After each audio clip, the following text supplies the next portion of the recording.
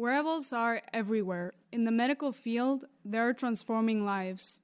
Haiyan Zhang, Innovation Director at Microsoft Research, created a wearable for a young graphic designer that developed Parkinson's. This wearable allows the Parkinson's patient to write and draw again. Haiyan explained the research process and the technical aspects of how the wearable works. We also talked about the Internet of Things, the components of these systems, and the technical challenges. I'm here at Microsoft with Haiyan Zhang, Innovation Director at Microsoft Research. Haiyan, welcome to Software Engineering Daily. Oh, thanks. Thanks, Adina. You design a wearable that helps steady the hand of a graphic designer that was diagnosed with Parkinson's at the age of 29, which is quite early. Explain how Parkinson's affects the human body.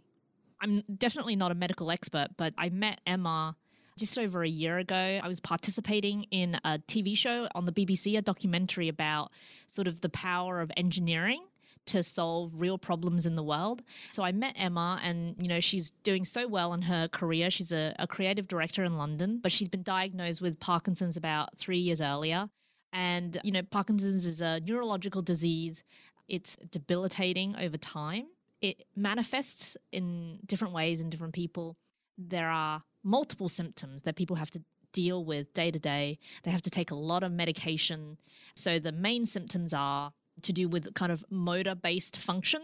So Emma herself, she has tremors. So she is basically constantly shaking. When she performs an activity, the shaking can get worse. A lot of other people have a freezing gait, which is when they're walking down the road, they suddenly can't move their legs. The legs are frozen. Some people have a slowness of movement, and then they have also smaller movements. So they find that they can't make exaggerated big physical movements. So a lot of the symptoms are motor-based, and of course, this also affects speech. There's stuttering, and eventually it can affect sort of, internal organs as well. So yeah, it's a very challenging disease. And what is the device that you designed to help Emma with her work look like? We met, and her big challenge to me is that there is one aspect of her symptoms that she wanted to overcome. She's a graphic designer by training. She works with kind of computing and also with traditional sketching, drawing. She's also an artist in her own right.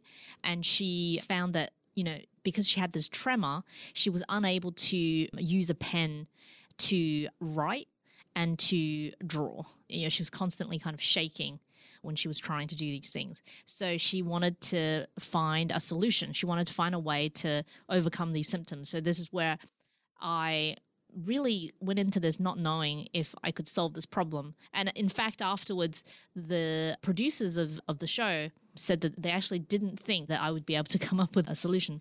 Why do you think they thought that? They thought I would fail, and then that would make for a great documentary, I think. Was there a particular reason that made them think that, as in it was taking time? Because there isn't a solution. There didn't exist one, and it was unclear if, there's been decades of research into Parkinson's symptoms, and no one had found anything. And what was the time frame that they gave you as part of this challenge for this documentary? It took about 6 months. Oh, okay. So I really didn't know, and but I sort of leapt in and I said, okay, well, let's look at what we can do from an engineering perspective. So I tried out a number of different prototypes that were about kind of how can we make the pen more steady. I was using magnets. What if we have the writing surface is magnetic and the pen has a magnet on it, so the pen is kind of slightly stuck to the paper and it dampens her vibrations, her tremors. Other things like using kind of different drawing apparatuses. And then as a kind of very left of field, last minute prototype, I thought, well, I kind of have this idea, this hunch that maybe applying vibration to her hand will help her. And this really came about because I saw some other workarounds that people with Parkinson's use, and it kind of gave me this idea of what might be the problem. So to give you an example, people who have freezing gait, so that when they're walking down the road and they suddenly stop and they can't move, sometimes they have a metronome, which is it makes this ticking noise for musicians. So it goes tick, tick, tick.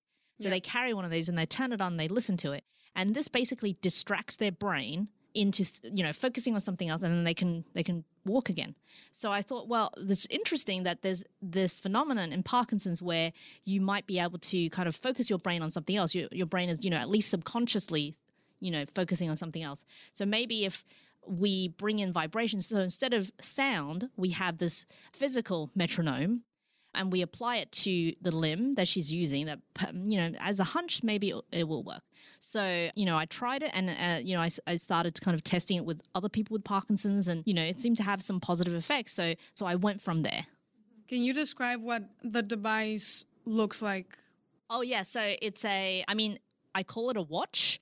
I guess it's kind of like a smartwatch, but it doesn't tell the time and it doesn't have a screen.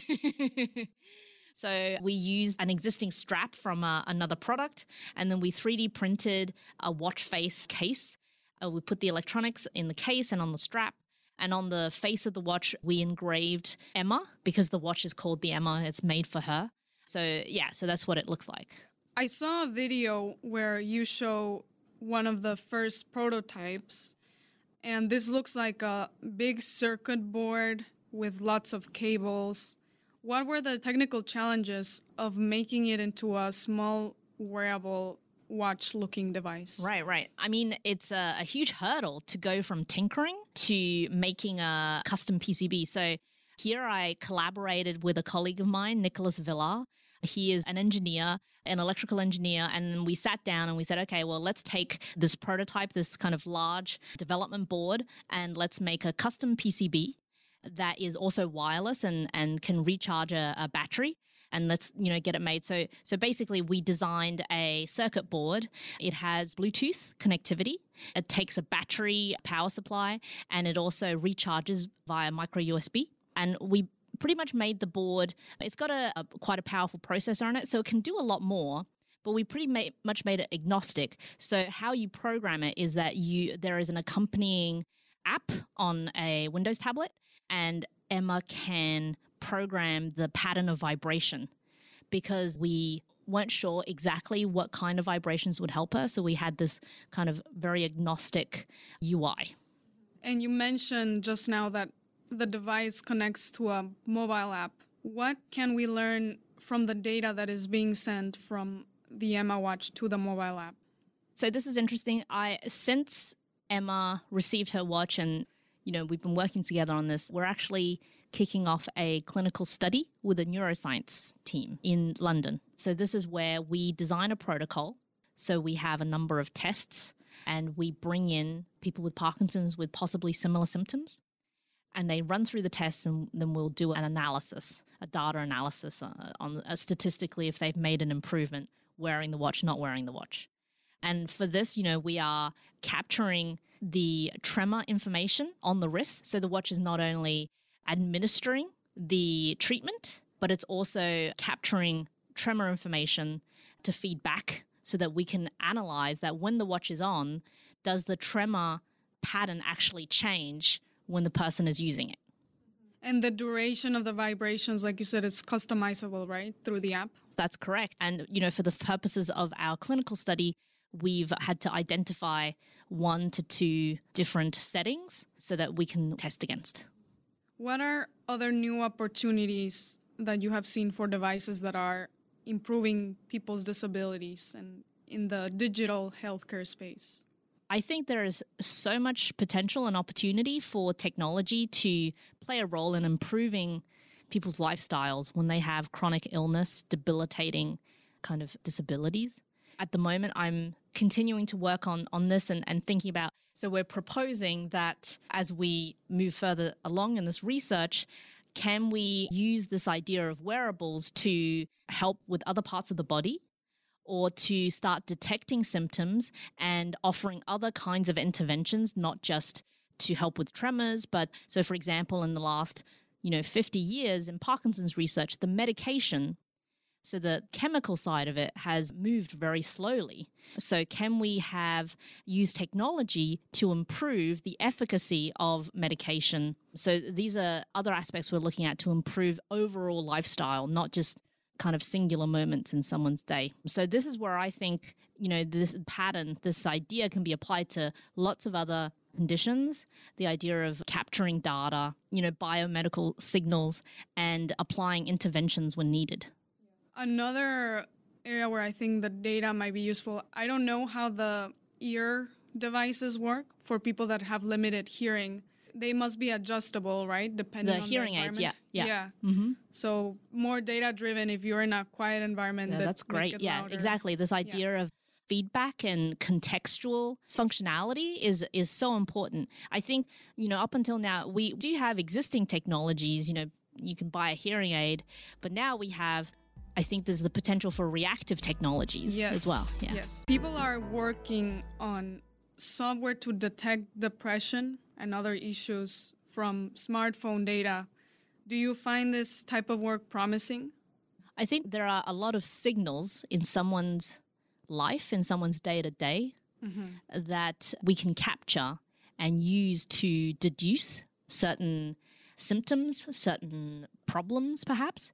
I think there's a lot of signals. The question is, doing this kind of research, I think we need to be very careful in that, how are we picking these signals and how are we interpreting these signals? Can we be sure that if you're doing certain things on your smartphone, that this is an indicator of depression? But of course, I guess even if we have false positives, if we manage to help, one person out of a handful of people, then I think that's a plus. I think that is a win. I have an intern at the moment who is working on Project Emma, and he is also, looking at signals in relation to Parkinson's. So his PhD thesis is around capturing smartphone usage, daily digital activity to detect the progression of different symptoms. And as we've been talking about small devices that connect and send and receive data, this shows that you've worked in the Internet of Things field. How do you define Internet of Things? I mean, it's such a broad term now. It's such an exciting field, It's also, I guess, overused and overhyped as well. I'm very excited about the potential to now, going from the age of big room-sized computers to desktops, to laptops, to mobiles, to now think about new kinds of physical devices around us that might be imbued with smartness, that might be connected to the cloud, to be even smarter, to serve us in our day-to-day. So I think the potential for this kind of technology to think about, as we're looking around on the desks, to see different gadgets, different objects, how can these things be imbued with smartness? I think that's how I think about the Internet of Things, this potential for new kinds of smartness with the inert objects around us. And in this space, what are some of the business applications that you've seen with Internet of Things? So it's interesting that, the Internet of Things is already being applied in industrial settings, in B2B. What is B2B? Business to business areas where, we might not see it yet, but it's already having a huge impact on how people run their businesses. Things like, supply chain providers that can track goods as they are shipped across the country, can track, a trucking company that can track their fleet and be able to optimize their business based on the data that is being generated, a factory that can monitor the equipment that they have and for servicing and maintenance to reduce their overhead costs, to reduce breakdowns. I think already this idea of sensing the environment and then talking with the cloud and doing analytics on that data is having a massive impact on business. And as we progress in the next few years, I think we're going to see more of that in our everyday lifestyles. And in addition to this business strategy, the Internet of Things is appearing in toys. Why do you think this is happening? So one of the aspects that I work on at Microsoft Research in Cambridge is around new kinds of play scenarios, new kinds of toy technologies. I mean, I could definitely go into a lot of detail on this, but something is happening with kids and with how they grow up. They are transitioning into the screen and digital games much earlier, playing with tablets, playing with, VR holograms. And perhaps coming off of toys, so weaning off of toys earlier and earlier. And I think there is an opportunity to think about, well, I think that there's value in kids playing with physical toys, but how can we imbue these physical toys with smartness so that the kids can still be attached to their toys, but still have a rich digital experience as well? And related to this toys, earlier this year I saw on the news there was this teddy bear, Internet of Things teddy bear, that the information got leaked. What are the security risks with toys? Why is this very sensitive? There is a dark side to the Internet of Things. If the objects around us are collecting data and uploading this to the cloud, then we have to make sure that the data it's collecting and the people it's affecting is protected, especially for the most vulnerable members of our society, which is kids. I think there are some approaches to IoT and toys that are misguided, which is thinking about, well, from the perspective of a business, how can we collect information, data from kids and improve our business? Mm-hmm. This is where I think we need to, as technologists, we need to really focus in on how can we provide the best value for the user? How can we make the experience delightful and make any data that we're capturing actually relevant to whatever it is that they want to do with their teddy bear or, with their devices. And what happened with this teddy bear is you could send messages through the teddy bear to your parents or something. And what I saw was that it had to do with not very highly enforced password restriction and things like that. Is there maybe some miscommunication missing, as in, if you're going to set up an Internet of Things, these are the set of checkpoints you need to make sure. So, because what I think is there were some basic things there that were missed somehow. Yeah. Mm. So do you think there's still a gap in teaching more people what this takes? This is a very knotty subject. I think consumers have an appetite for smart gadgets, smart door locks, smart drop cam, smart, baby monitoring. There's definitely an appetite and interest. There's a market there. And there's, lots of companies entering into this market and perhaps not as much focus on the underlying infrastructure. As you mentioned, data security is a huge issue. And because very quickly so many smaller players have entered into this market to launch products, there hasn't been this infrastructural layer being set up to account for the security. But I think that is slowly coming in. I think there is, now with these incidents, more of a focus on these issues. From a user experience perspective, you're right. I think there hasn't been any guidelines or design principles around how we make IoT devices. Sometimes that's good because then people are able to innovate and think outside the box. And sometimes that's not great because people can make products that have a huge gap. A colleague was telling me he was setting up a smart energy system in his house, and it took him hours. It took him a few hours, and by the end of it, he still hadn't been able to set it up because it was so complex, connecting things to the Wi-Fi, setting up the app, and how you access different, lighting devices in your house. He said at the end of the day, he literally all he wanted to do was be able to turn on the heating. So all he did was he went into the wall and he just took two wires and then just tied them together. And he was able to turn on the heating instead of using this kind of smart home system. So that definitely we're going to be seeing more improvements in this area in the next years. I think there'll be lessons learned from a user experience perspective, and I hope, more designers share these experiences so that we can all improve our design. And you come from a more traditional software engineering background.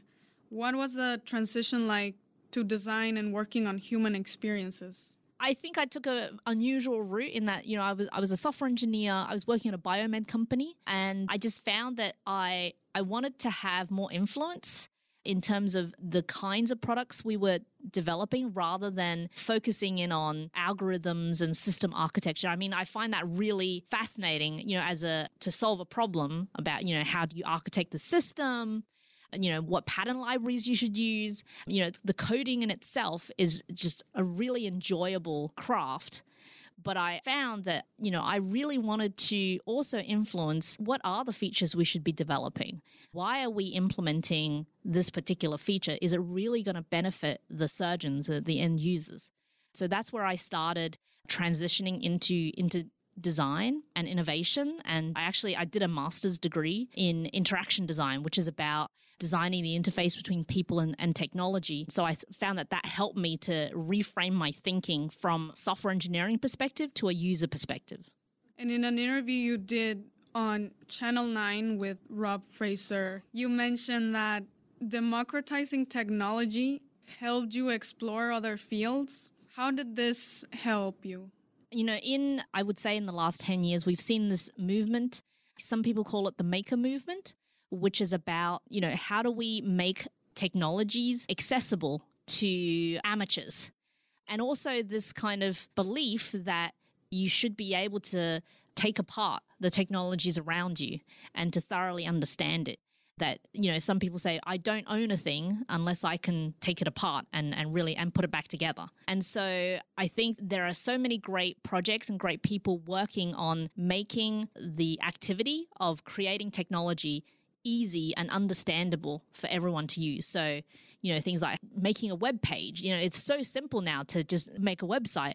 Whereas before, when I made my first website in 1993, and I was like hand coding HTML. And, nowadays it's like super simple. You can, drag and drop, and you can be very expressive with technology with these tools that simplify the process of it. And I really admire this entire movement. So there's, with the development of the Arduino board so that everybody can start tinkering with electronics, with making their own gadgets. I just think that these tools are great for kids or for, anybody. Or for small communities where other companies might not think to solving their problems. Yeah, exactly. There are so many problems in the world that might only affect a small handful of people. Exactly. Case in point being Emma and, her particular symptom. Obviously, there are other people with Parkinson's with, these particular symptoms, but I think that the population is sometimes it can be quite small and not big enough for big medical companies to invest the money that's needed to find solutions. Or like you mentioned at the beginning, part of the prototype was 3D printed. So if those technologies were not available, it would have been much harder to get a prototype up and running. Exactly. You're working in Microsoft Research. How can work that comes from research and this Makers First movement be commercialized? This is one of the challenges that I'm dealing with in some of the projects that I'm working on, which is, how do we bridge the gap between great research and great solutions for a small handful of people to scaling up to helping, maybe hundreds of people or thousands of people. I have a few different projects and they have different levels of ambition. We have some projects that are trying to scale up to be maybe helping hundreds of people, and then other projects that are trying to go mass market. And I think for each one, I'm trying to think through what is a bespoke go-to-market solution. I think it's different in every case, and I think we are leveraging lots of different tools like open sourcing, working with external partners in the specific industries so that they to tap into their expertise. So I don't think there is a silver bullet, but I think if you have a team of people who are just very passionate and dedicated to getting this out, then we will find a way through it. Last question. What technology are you most excited about in the next 10 years? There's so many exciting new research, new technology research that's happening, things with bio, being able to manipulate DNA, organic materials, and how that might replicate computational processes is so exciting. There's, holographic and VR technologies.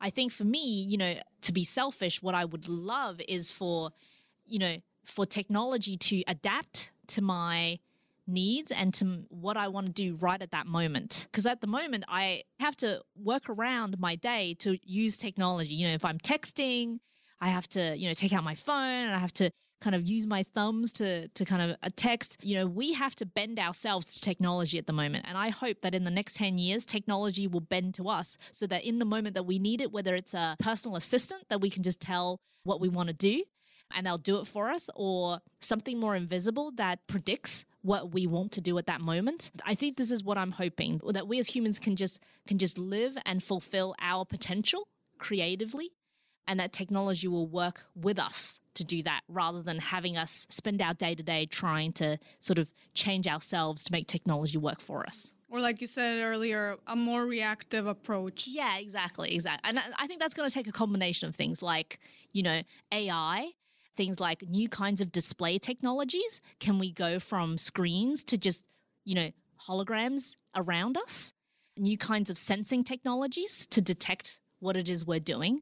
So I think it will be a combination of things. Haiyan, thank you for taking the time to come on the show. It was great talking to you today. Oh, thanks so much, Adina. I really had a lot of fun. I love this podcast. Thanks so much. Thank you.